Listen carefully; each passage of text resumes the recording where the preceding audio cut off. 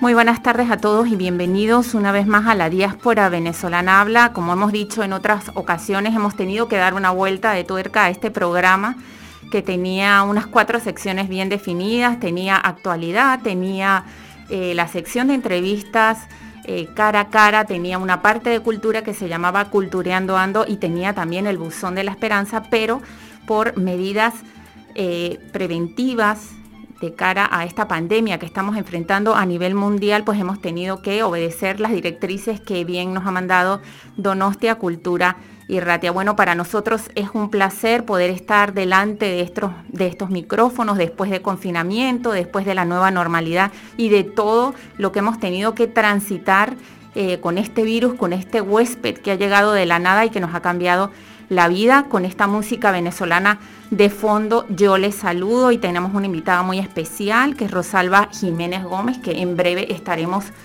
con ella. Y bueno, nuevamente agradecida con la gente que nos visita, con la gente que nos escribe, con la gente que de alguna manera nos sigue por nuestras redes sociales. Y no nos queda más que de verdad agradecerles. Yo mañana estaré de cumpleaños. Quiero agradecer todas esas muestras de cariño que he tenido a lo largo de estos 3 años. Tenemos que decir también que no celebramos nuestro 3er año de emisiones de la Diaspora Venezolana Habla por todo. Precisamente lo que se presentó, la última emisión que tuvimos fue el 7 de marzo, justo antes de que el presidente Pedro Sánchez precisamente diera o decretara la alerta sanitaria, pero bueno, aquí estamos nuevamente en una versión de podcast, así que este programa del día de hoy lo pueden escuchar en diferido a través de nuestras redes, a través de Donostia, Cultura y Ratia, por iVoox, o también nos pueden buscar por la web de esta página web. Si quieres puedes subirle, Hoshi, le estoy diciendo a nuestro técnico que puede subirle a esa música venezolana para honrar a nuestra entrevistada del día de hoy. Estos tenemos que decir, les mando un saludo muy cordial a los chicos de Solo Ensamble, que nos han servido durante estos 3 años para abrir este programa que ha sido durante tanto tiempo el punto de encuentro de las tristezas, de las alegrías, de los sueños y de los proyectos de vida de los venezolanos en la diáspora.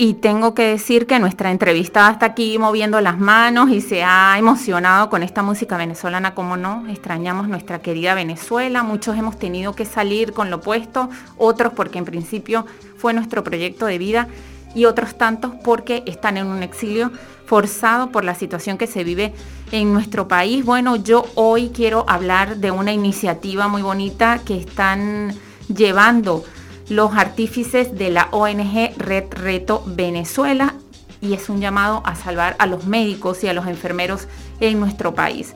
Esta organización está fabricando máscaras protectoras para que el personal sanitario siga salvando vidas de muchísimas personas pese a la precaria situación que vive nuestro país. Así dice la web de Red Reto Venezuela: ayúdanos a proteger a 1000 médicos, enfermeros y personal de salud con máscaras protectoras con una donación de 4 euros que podemos entregar para poder entregar una máscara a cada médico. Así que el llamado es a que colaboren, a que ustedes se metan en sus redes sociales, Facebook, Twitter. Estoy viendo que tienen también YouTube e Instagram, ONG Red Reto, así se llama, y el llamado es a colaborar. Así que yo les invito a que escuchen las declaraciones de su CEO, que es Ana María Ox. Desde la ONG Red Reto estamos promoviendo una campaña de recaudación para proteger a los médicos venezolanos. Ellos, como son los que están en primera línea en contacto con el coronavirus COVID-19, están siendo vulnerados, son el colectivo con mayor porcentaje de fallecimientos en la región latinoamericana. Y nosotros queremos promover protección para ellos, por lo tanto estamos abriendo una recaudación de dinero para la elaboración de máscaras protectoras para médicos y personal de salud en Venezuela. Toda la información está en la página web www.retoasociacion.org.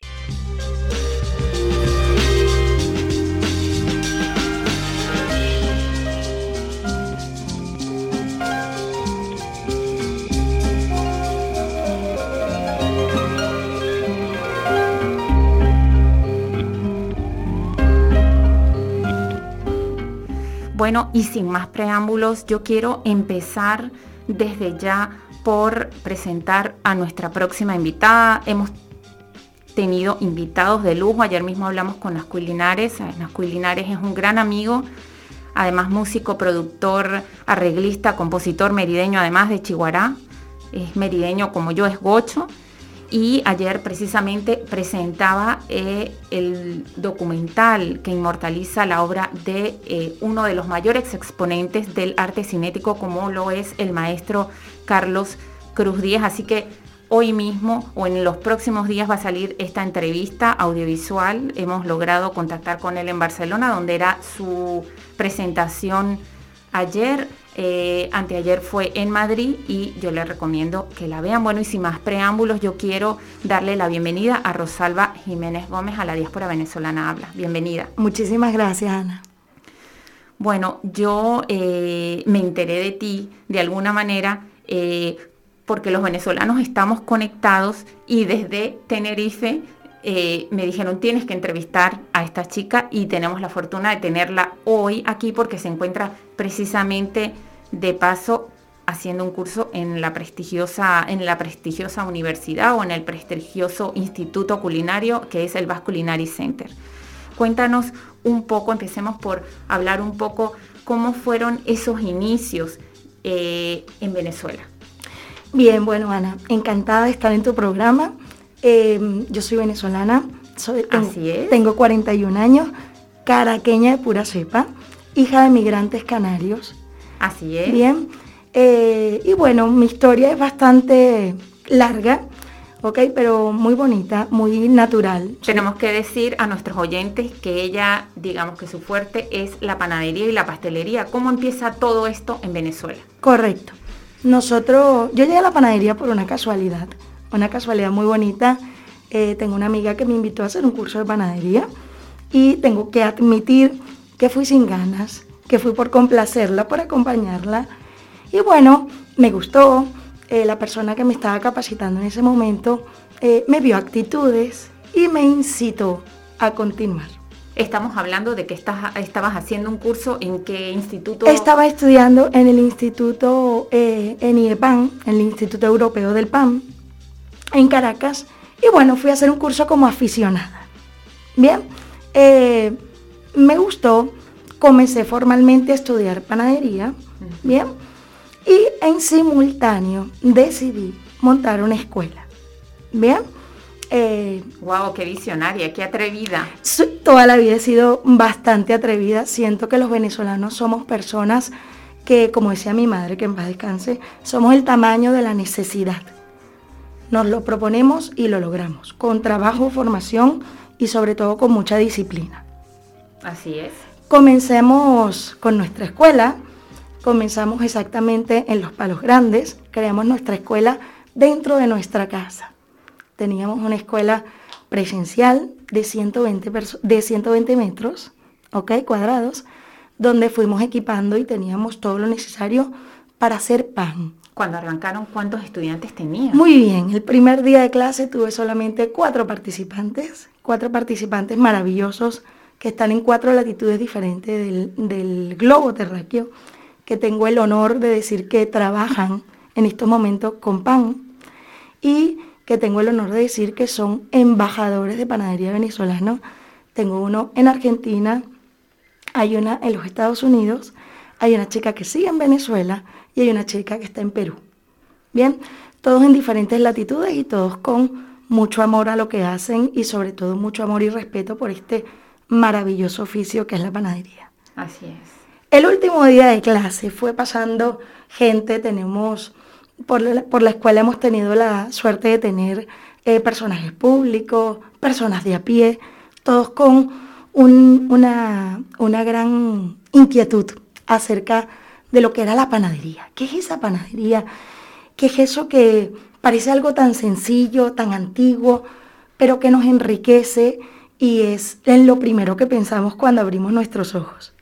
La panadería el pan es alimento civilizatorio, es alimento donde comienzan los progresos, donde comienza el núcleo de la familia al compartir este alimento que, sin importar raza, credo o ubicación donde nos encontremos, siempre tiene un lugar especial en nuestra mesa. Claro, además recuerdo que en Mérida es algo de lo que recuerdo todos los años que viví en mi bella Mérida, en la ciudad de los caballeros, las acemas, los golfeados, el pan de guayaba, el pan de queso, el famoso pan tobareño. Es así, es así. Lo maravilloso de la panadería venezolana es que nos unimos todos en la misma mesa con un pan que es el pan de jamón, pero cada uno tiene su propia identidad. ¿Ok? Cada pueblo, cada región, cada estado tiene tradiciones panarias diferentes y realmente muchas desconocidas a través de las fronteras. Eso es, de eso hablaremos más adelante, retomando un poco el tema de tu escuela. Sigamos con el tema de tu escuela. Bien. Empezaste con 4 alumnos, eso fue evolucionando, ¿y a dónde llegamos? Bueno, llegamos a 32 alumnos en presencial, llegamos a dar clase una semana antes de emigrar, la gente pedía cursos, teníamos listas de espera, fue un grato tsunami, ¿ok? Nos bombardeó, la gente gustó, repitió, recomendó y la escuela creció vorazmente. Nos vimos obligados a migrar. Te iba a preguntar, ¿qué los obligó a salir de Venezuela? Bien, yo me encuentro en mi exilio involuntario, yo nunca quise salir de mi país. Forzado, digámoslo de alguna manera. Exactamente. Las condiciones fueron dadas para salir. Tengo 3 niños pequeños. Enhorabuena. Gracias.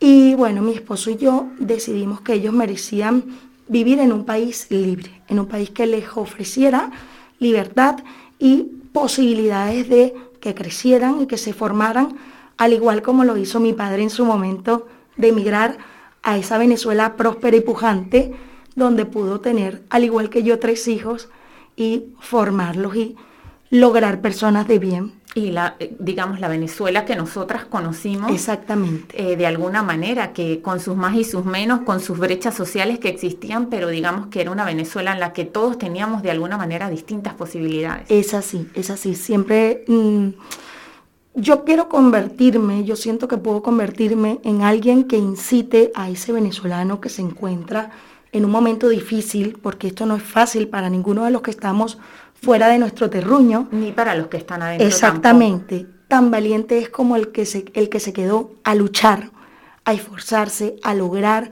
esa libertad que todos anhelamos, como el que salió a labrarse un nuevo porvenir. Somos personas, quiero que sepan que somos personas de trabajo, personas de bien, personas con valores, con formación, y que cuando migramos no queremos el puesto de nadie.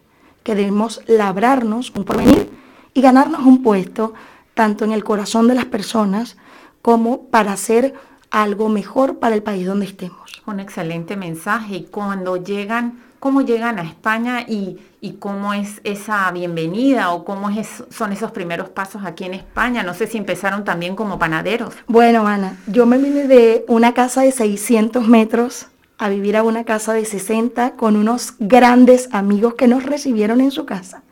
8 personas en un apartamento de 60 metros con 2 habitaciones. 4 niños y 4 adultos. Diferentes culturas, todo con un gran corazón. Me recibió una gran gocha. Imagínate. Sí, con su esposo, que es un amigo de mi infancia. Nos recibieron con brazos abiertos, nos incitaron a venir y sabían que éramos personas de trabajo y nos dijeron, vengan, que España es un país de oportunidades para todo el que quiere trabajar, para todo el que quiere echar para adelante, como decimos nosotros. Así es, así es. Bueno, estuvimos un tiempo en su casa, logramos alquilar un piso, rentar un piso y logramos traspasar una panadería quebrada en Madrid. Bien, nuestra panadería, para hacer honor a todo nuestro emprendimiento, se llamó Enpanarte. Ok, estábamos en el barrio de Canillas. ¿Qué quiere decir empanarte? ¿Algo en particular? Sí, Empanarte se escribe con N, como si fuese un error ortográfico, pero realmente no lo es, porque Empanarte significa Escuela Nacional de Panadería Artesanal. Ah, qué hermoso. ¿Okay? Nosotros hacemos pan artesanal. Nosotros no usamos aditivos, no usamos mejoradores de masa, hacemos pan como se hizo. La panadería necesita volver a sus inicios. Digamos, con la masa madre, nada de congelado y no trabajamos hidrogenados, ni nada por el estilo. Exactamente. Si yo quiero un pan que sepa mantequilla, que esté suave, esponjoso, que sea un olor a nuestra tierra, necesito usar ingredientes que me lo proporcionen. No aditivos, mejoradores, ok, que sí, me van a tener un producto que dure más, pero al final no obtengo lo que la gente pide, lo que la gente añora, que es el sabor a Venezuela, ¿ok? Y la panadería tiene muchísimo que dar y tiene muchísimo que crecer, y el crecimiento de la panadería está en su involución.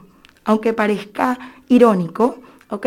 Debemos volver a nuestros comienzos como panaderos para poder evolucionar. Sí, porque hemos pasado mucho como a una panadería donde se compra pan congelado, incluso en los bares, en los restaurantes, y de verdad que se nota, por ejemplo, un pan que es hecho con masa madre y que dura unos 7 días, unos 6 días, a un pan que compras hoy en la mañana recién horneado, pero en la tarde o está una piedra o está un chicle. Es así, recordando que es el producto elaborado de más bajo costo que podemos acceder y recordando que al final pagamos por salud.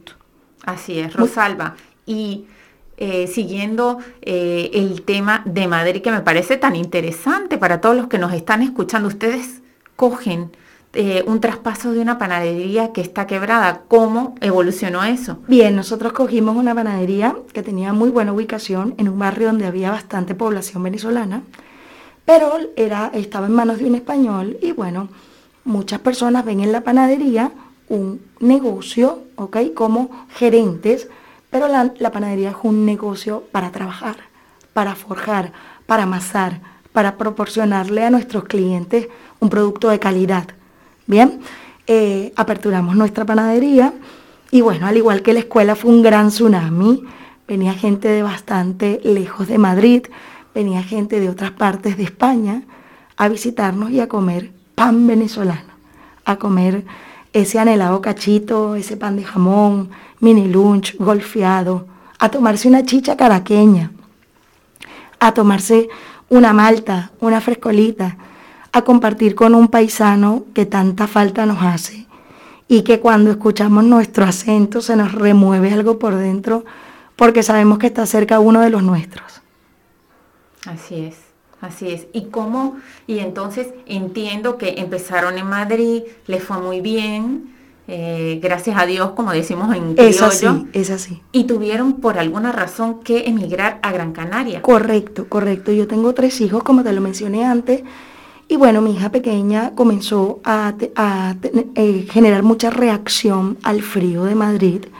Viene acostumbrada a un clima húmedo. Y bueno, Madrid es bastante seco.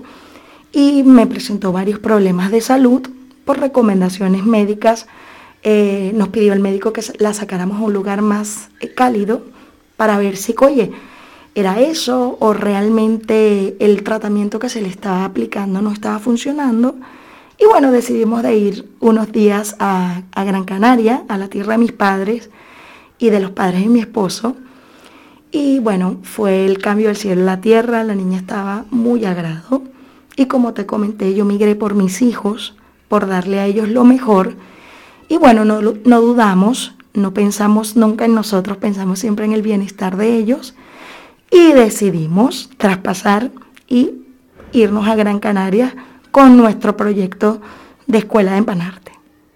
¿Y cómo fueron esos primeros pasos en Gran Canaria? Bueno, ¿cómo fue la receptividad de este proyecto que, bueno, venía desde Madrid, bastante madurado, pero que cada vez que nos movemos dentro de España, al igual que en Venezuela, es así.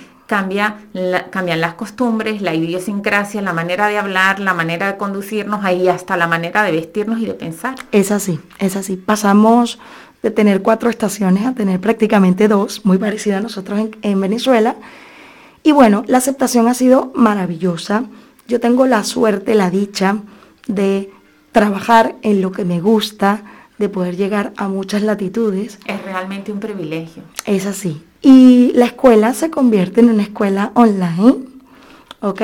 Teniendo alumnos desde Arabia Saudí, teniendo alumnos en Australia, Chile, tenemos un alumno en Japón, tenemos alumnos en todas partes del mundo y la escuela se convierte en una escuela virtual, pero presencial. La gente dice, ¿cómo puede ser virtual y presencial al mismo tiempo? Claro, con las nuevas tecnologías tenemos Zoom, tenemos Skype, tenemos una serie de herramientas, como hablábamos en el preludio de esta entrevista, ¿no? Que tenemos que echar mano de todas esas herramientas.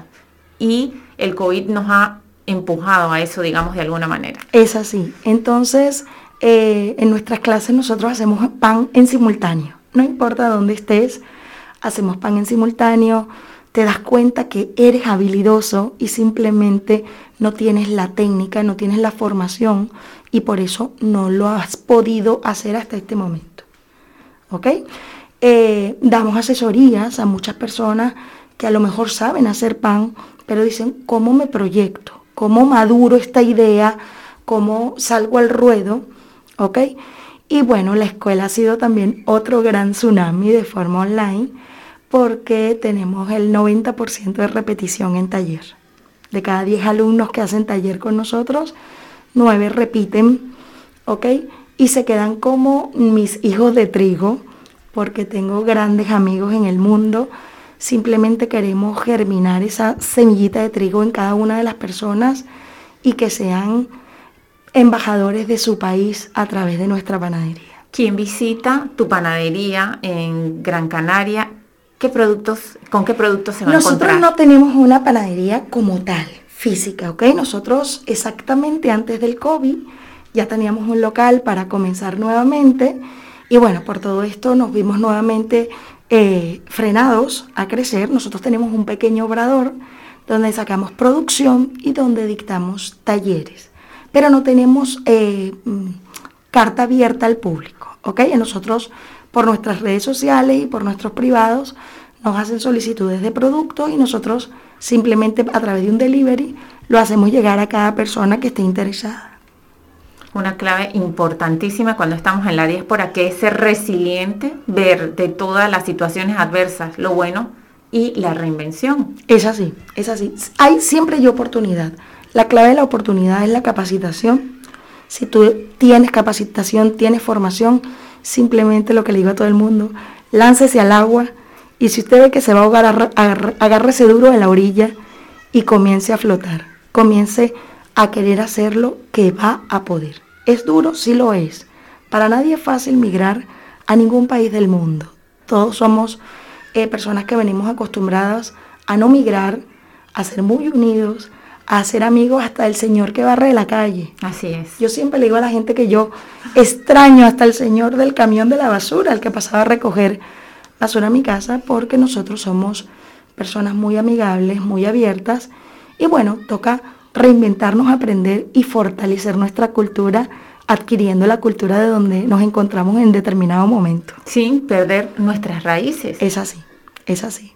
En mi casa, Ana, se comía potaje, se comía conejo, se comía paella, pero mi mamá aprendió a hacer arepas, caraotas negras y tajadas para que sus hijos tuviesen sus costumbres venezolanas, porque como decía ella, ustedes son medio musiú, ustedes son venezolanos reencauchados, porque ustedes nacieron aquí pero son hijos de canarios, pero siempre nos enseñaron a mantener ambas tradiciones y a ser siempre respetuosos de ambas tradiciones.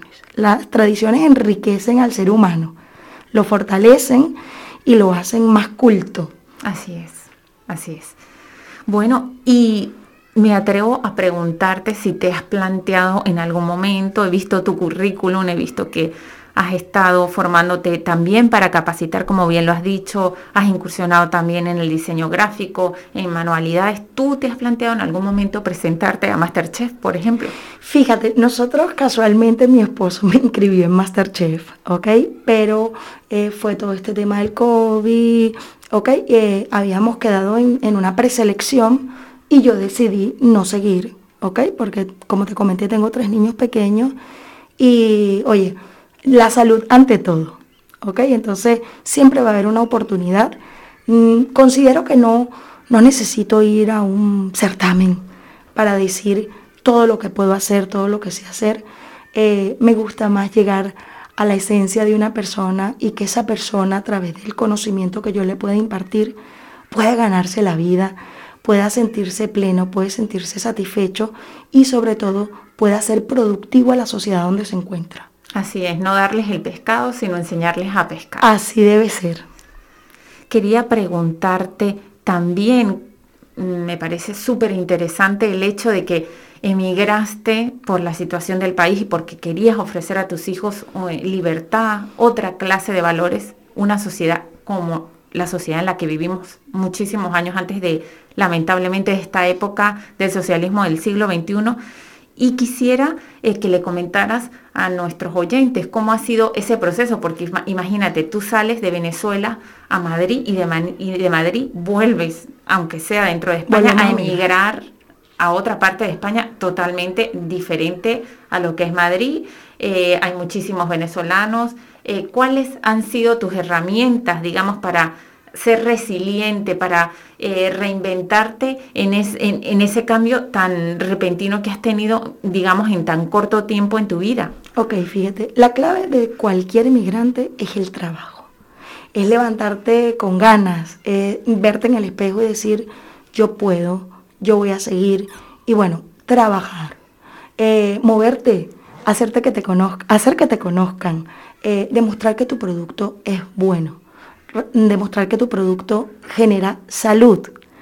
Yo tengo una anécdota, yo doy clases en Madrid en un obrador de forma presencial y una de las dueñas aparentemente tiene un problema de intolerancia al gluten, ¿bien?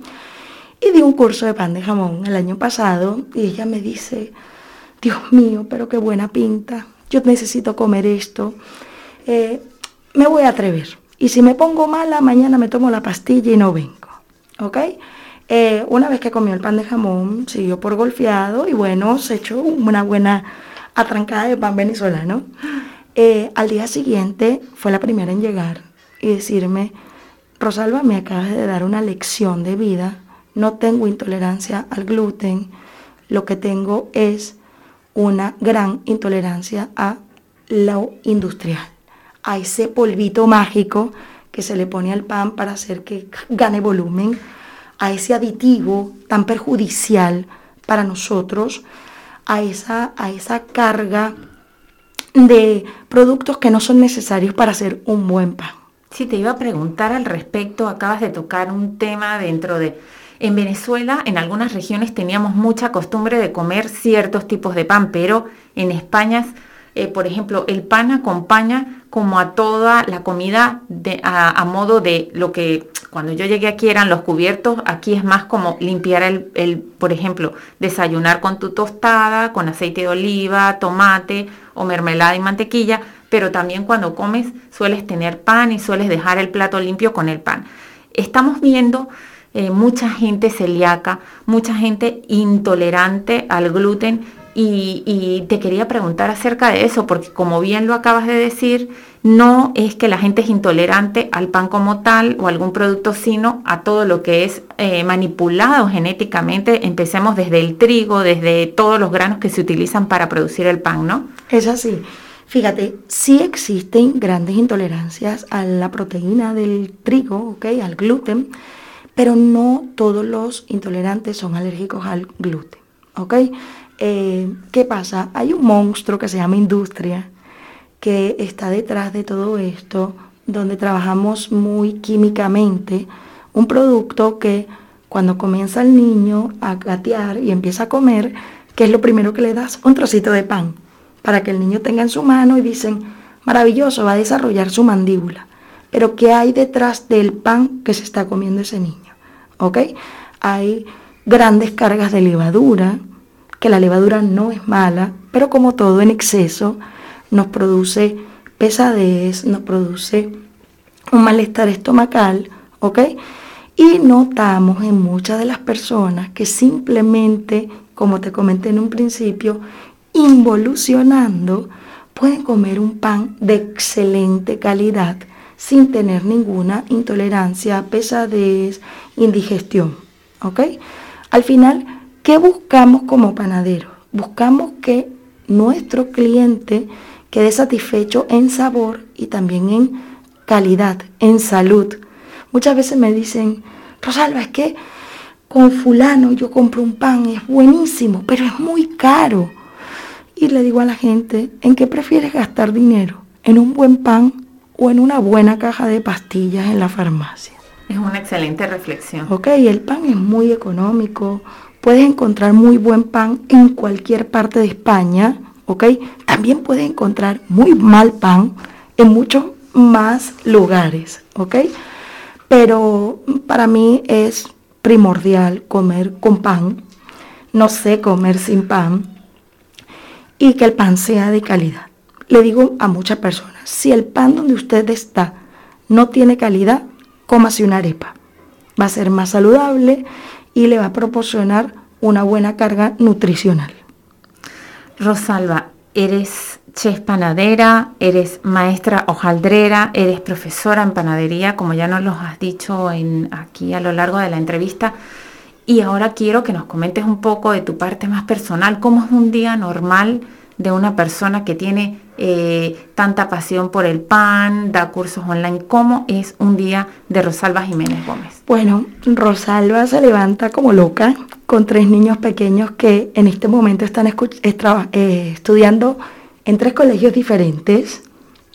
Bien, hay que preparar esas loncheras, preparar esos desayunos, llevarlos al cole, retornar a la casa, ver la agenda, ver dónde me voy a conectar, comenzar a hacer pan, llevar esa formación a diferentes partes del mundo, buscar a esos chamos otra vez corriendo para que hagan tareas, para que hagan su vida normal, muchas veces volver a conectarme con otra persona, hacer pan para casa porque no saben comer tampoco sin pan y no les gusta cualquier pan. Hay que trabajar duro, hay que disfrutar de tu trabajo. No importa levantarse muy temprano y acostarse muy tarde. Si estás haciendo lo que te gusta, disfrútalo, disfruta de tu entorno, disfruta de tu familia, disfruta de esos pequeños detalles que mucha gente espera una felicidad maravillosa, de cuentos de hadas, y la felicidad es simplemente ver a tu hijo sonreír y decirte, he sacado un 8 en la boleta o me han felicitado en el cole.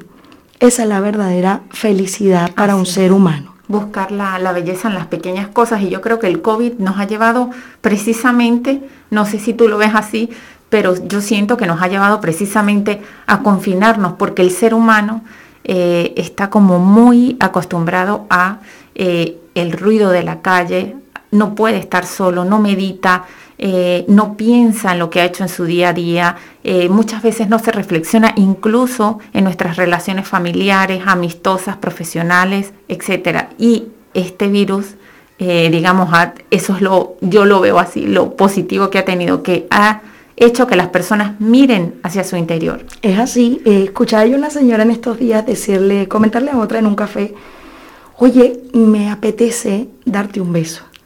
Y yo digo, oye, que algo tan simple, algo tan sencillo que era muy, muy de diario, muy trivial, cómo lo hemos aprendido a valorar con el confinamiento, a darnos cuenta que un simple virus nos puede destruir, que no somos todopoderosos, que podemos llegar a pensar que somos, y que bueno, que la sensibilización del ser humano debe llegar y debemos ser cada vez más humanos, debemos pegarnos más a la tierra y cuidarnos como especie y cuidarnos como sociedad. ¿Qué extrañas de Venezuela? Mira, qué extraño de Venezuela, extraño ver el Ávila. De mi casa hay vistas espectaculares del Ávila, extraño los olores, extraño ese sonar de pajaritos, vivía en Los Palos Grandes, extraño la gente, extraño caminar por la calle y ver a la gente con miles de problemas, pero siempre sonriente. Extraño mi gentilicio, mis olores, entrar a una panadería y tener ese olor a hogar, ese olor a nosotros. Rosalba, te veo una persona muy volcada hacia tu profesión panadera, pero también te veo muy familiar. Tú le hablas a tus niños acerca de Venezuela. ¿Has trabajado en que ese legado, por ejemplo, no se pierda en tus niños? Así es, así es. Bueno, mis hijos, los tres hacen pan. Mis hijos saben alimentar una masa madre, saben que se muere, saben cómo funciona. Les enseño que deben tener una profesión y un oficio. Les enseño que deben ser felices, porque a veces nos preocupamos porque el niño toque piano o haga submarinismo o haga muchas actividades, pero nos olvidamos de que el niño debe ser feliz, el niño debe ser pleno y vivir cada etapa de la vida. Saben, aman a Venezuela, les muestro vídeos, les muestro música, les hablamos de nuestro tío Simón. Les hablamos de muchas cosas porque al igual que mis padres, quiero que aunque mis hijos lamentablemente no pueden estar en este momento en su país, sepan, y como le digo a la grande, voltea siempre el DNI y lee atrás que naciste en Caracas, Venezuela. Ellos son venezolanos, a pesar de que también son españoles. Y bueno, tenemos que aprender a que nuestro corazón se engrandezca más y que quepan esas dos culturas y esas dos naciones bien dentro de nuestro corazón y que somos ciudadanos del mundo. Dejamos de ser venezolanos para convertirnos en ciudadanos del mundo. Tenemos nuestro corazón repartido. Yo digo que ahora dejo un pedacito de mi corazón aquí en San Sebastián, que es una ciudad maravillosa, encantadora, preciosa, y muy enriquecedora en cuanto a cultura y en cuanto a sabores. Para nosotros los cocineros es maravilloso llegar a una ciudad como San Sebastián, que tiene esa esencia de cocina y esos sabores tan marcados dentro de la gastronomía. ¿Y tienes proyectos futuros, por ejemplo, te pregunto primeramente si piensas volver a Venezuela, de continuar con ese proyecto de la escuela, si se diera a futuro regresar a nuestro país? La escuela continúa independientemente que nosotros queremos aperturar un local comercial. De hecho, el local necesita tener una escuela y por eso es que hemos tardado en dar ese paso, ¿ok? Porque necesitamos un local donde se vendan productos, pero donde la escuela continúe de forma presencial. Bien. A Venezuela volvería con los ojos cerrados las veces que sea necesaria. Esa es mi tierra, donde están enterrados mis padres, donde unos tienen un trozo grande de su corazón ahí. Me encantaría volver en una Venezuela libre, próspera, pujante. Esperemos que así sea. Así va a ser.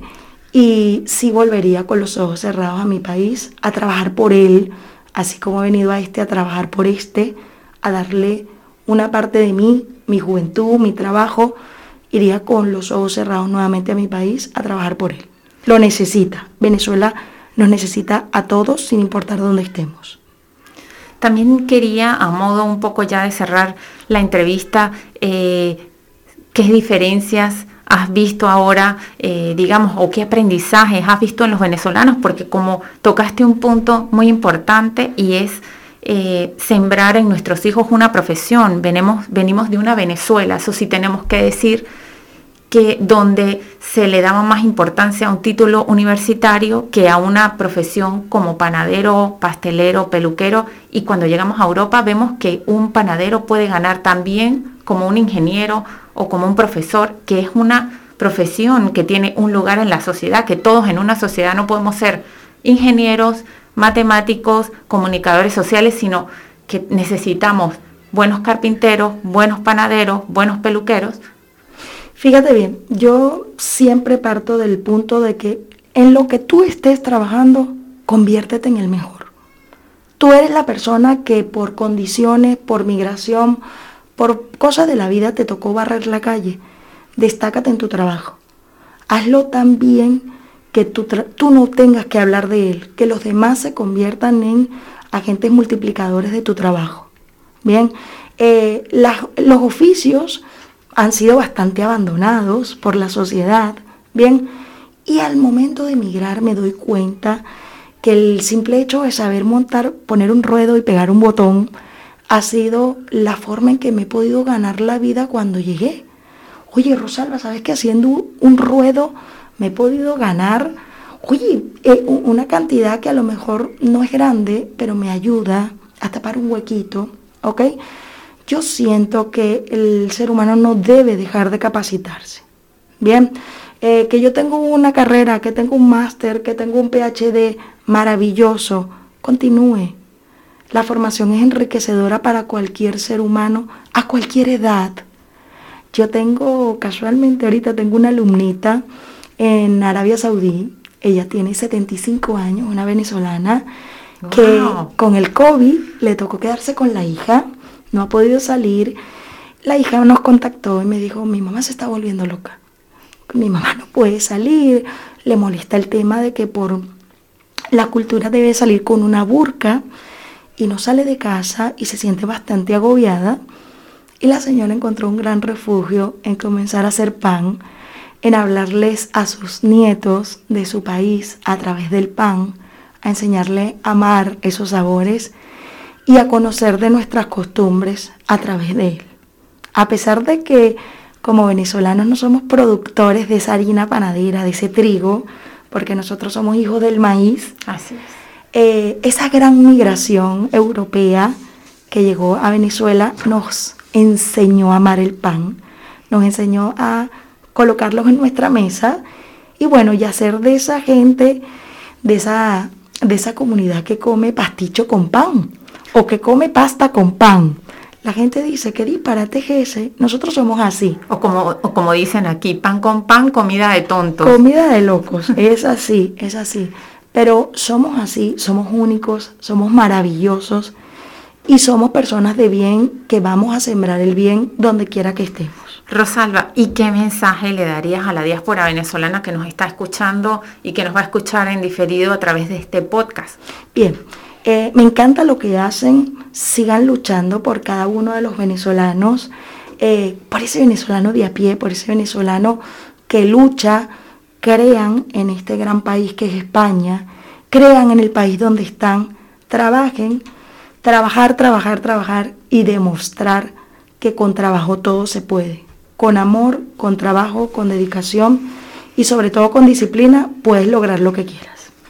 Bueno, y a nosotros no nos queda más que agradecerte por estos minutos. Te quedarás con nosotros hasta que termine este programa. De verdad que ha sido súper enriquecedor estar contigo. Y bueno, las puertas de esta radio quedan abiertas para cuando vuelvas otra vez a San Sebastián. Ojalá que podamos abrir un curso de panadería o de pastelería para esos venezolanos que seguramente tienen esa semillita ahí. En Venezuela no lo pudieron hacer porque la situación no lo permitió, pero que yo me he dado cuenta que muchas veces emigramos y muchas cosas que no podíamos hacer en Venezuela ahora nos ha tocado reinventarnos y las podemos hacer. Es así. Bueno, cuando gusten, las puertas de nuestra escuela están abiertas. Nos encanta poder llegar a cada uno de ustedes, nos encanta poder sembrar esa semilla de trigo y que puedan crecer a través de nuestra formación. Bueno, muchísimas gracias nuevamente. Cuando vuelva a San Sebastián te traigo un pan camaleón. Bueno, imagínate, yo probé a hacer unos golfeados hace poco y no me quedaron nada mal. Mi fuerte sí que son los quesillos, pero los golfeados era como un terreno así, algo pedregoso para mí, pero realmente, bueno, como tú bien lo dices, cuando hacemos las cosas con cariño, salen bastante bien. Así es. Bueno, y nosotros queremos invitarles por favor, a que se metan en los cursos de Donostia Cultura y Ratia, como todos los años, pero tomando las precauciones por el COVID. Nuestra radio va a abrir algunos cursos. Recomiendo, por ejemplo, el de Maider Gorostegui, que es una gran amiga, una locutora en Gastea. Su curso se va a llamar Jugando con la Voz. Ella fue mi profesora de radiofórmula y técnicas de locución. Yo ese curso lo recomiendo. estamos por ver en esta radio también si van a abrir el curso de radio que también es tan famoso con Forky y Sergio Rasti, y también van a haber cursos como radioficción y teatro con un maquinón, como es también mi amigo y bastante conocido Inco Martín, que tiene programas en Radio Nacional, también colabora para Radio Euskadi, y de verdad que van a aprender muchísimo. Y tengo que decir y tengo que hacer un llamado a que aprovechen estos cursos, porque cuando vamos a otros medios nacionales los cursos son más caros, y la verdad es que aquí son profesionales que además ejercen en algún medio del País Vasco y tienen una gran experiencia.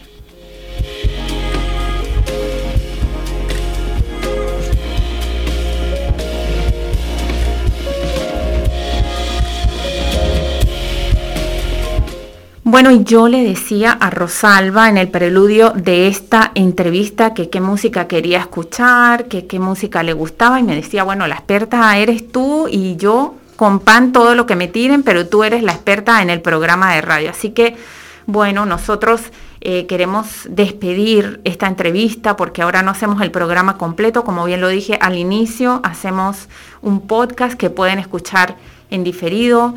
Rosalba, es lo que tienen ahora las nuevas tecnologías, que tú puedes bien escuchar un boletín informativo, un magazine completo, o simplemente una entrevista, como va a ser durante este tiempo, que esperemos salir de esta nueva normalidad y de esta situación de pandemia y podamos volver a nuestro programa habitual, ofreciendo lo que mejor sabemos hacer, lo que hemos hecho durante 3 años. Ha sido un reto también para nosotros. Nosotros llegamos aquí presentando un proyecto radial. Hoy por hoy tenemos 3 años aquí. Y bueno, yo quiero aprovechar para felicitar a gente como Rosalba, digamos que está dejando muy en alto nuestro país, y que además se convierten en excelentes embajadores de nuestro gentilicio, Rosalba, y el llamado, por supuesto, es a que sigamos adelante y a que seamos los mejores embajadores en cualquier rincón del planeta.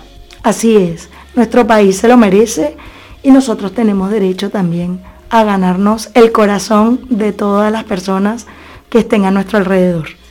Así es, seguro que donde haya una venezolana o un venezolano que sea gente de buena voluntad, por supuesto que nos ganaremos el corazón de esas personas locales que, aunque son muy calladas, como por ejemplo el caso del País Vasco, son como, yo digo que tener una amistad, no sé, tú que estás en Gran Canaria, pero al menos con los vascos, mi experiencia ha sido que cuando haces amistad con un vasco es como con un inglés, tienes un amigo para toda la vida, porque hay gente que es un poco como los gochos, ¿no? No es tan comunicativa, no es tan extrovertida como sí es la gente que de sitios más calientes, pero es gente que cuando se gana su confianza, te ganas su confianza y su corazón, pues tienes un amigo para toda la vida.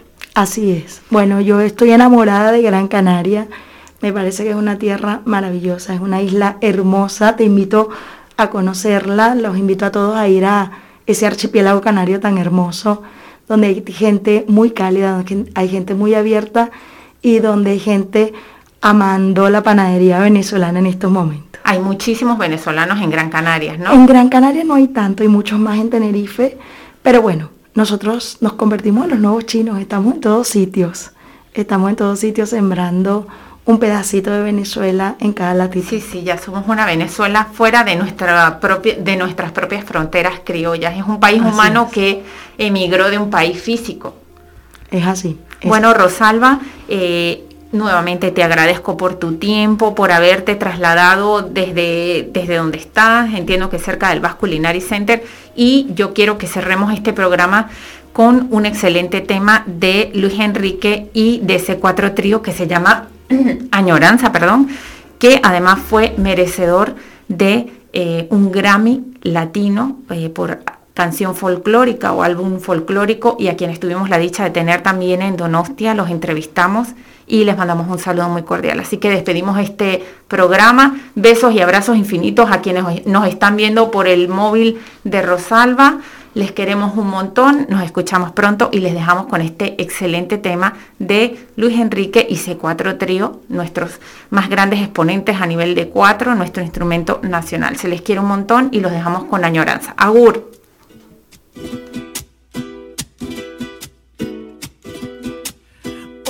¿qué tal, mi amor? Hola, ¿qué tal, mi amor? Te hago esta carta para decirte que te amo, que te extraño, que te pienso toditos los días. Baila mi corazón, baila mi corazón, al recordar aquellas tardes en la esquina y la brisa de la calle donde yo corría. Que fue de Doña Flor, con su tiendita donde compramos las cosas que abuela pedía.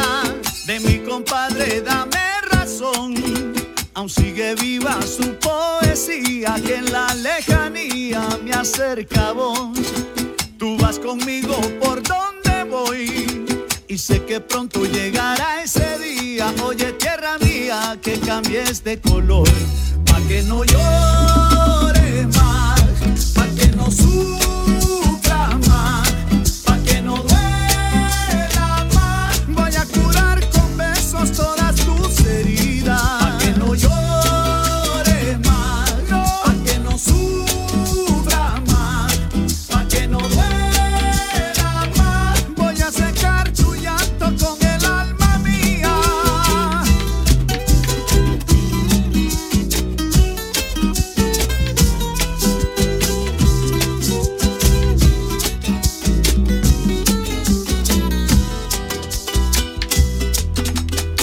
Cuéntame sin temor, cuéntame sin temor.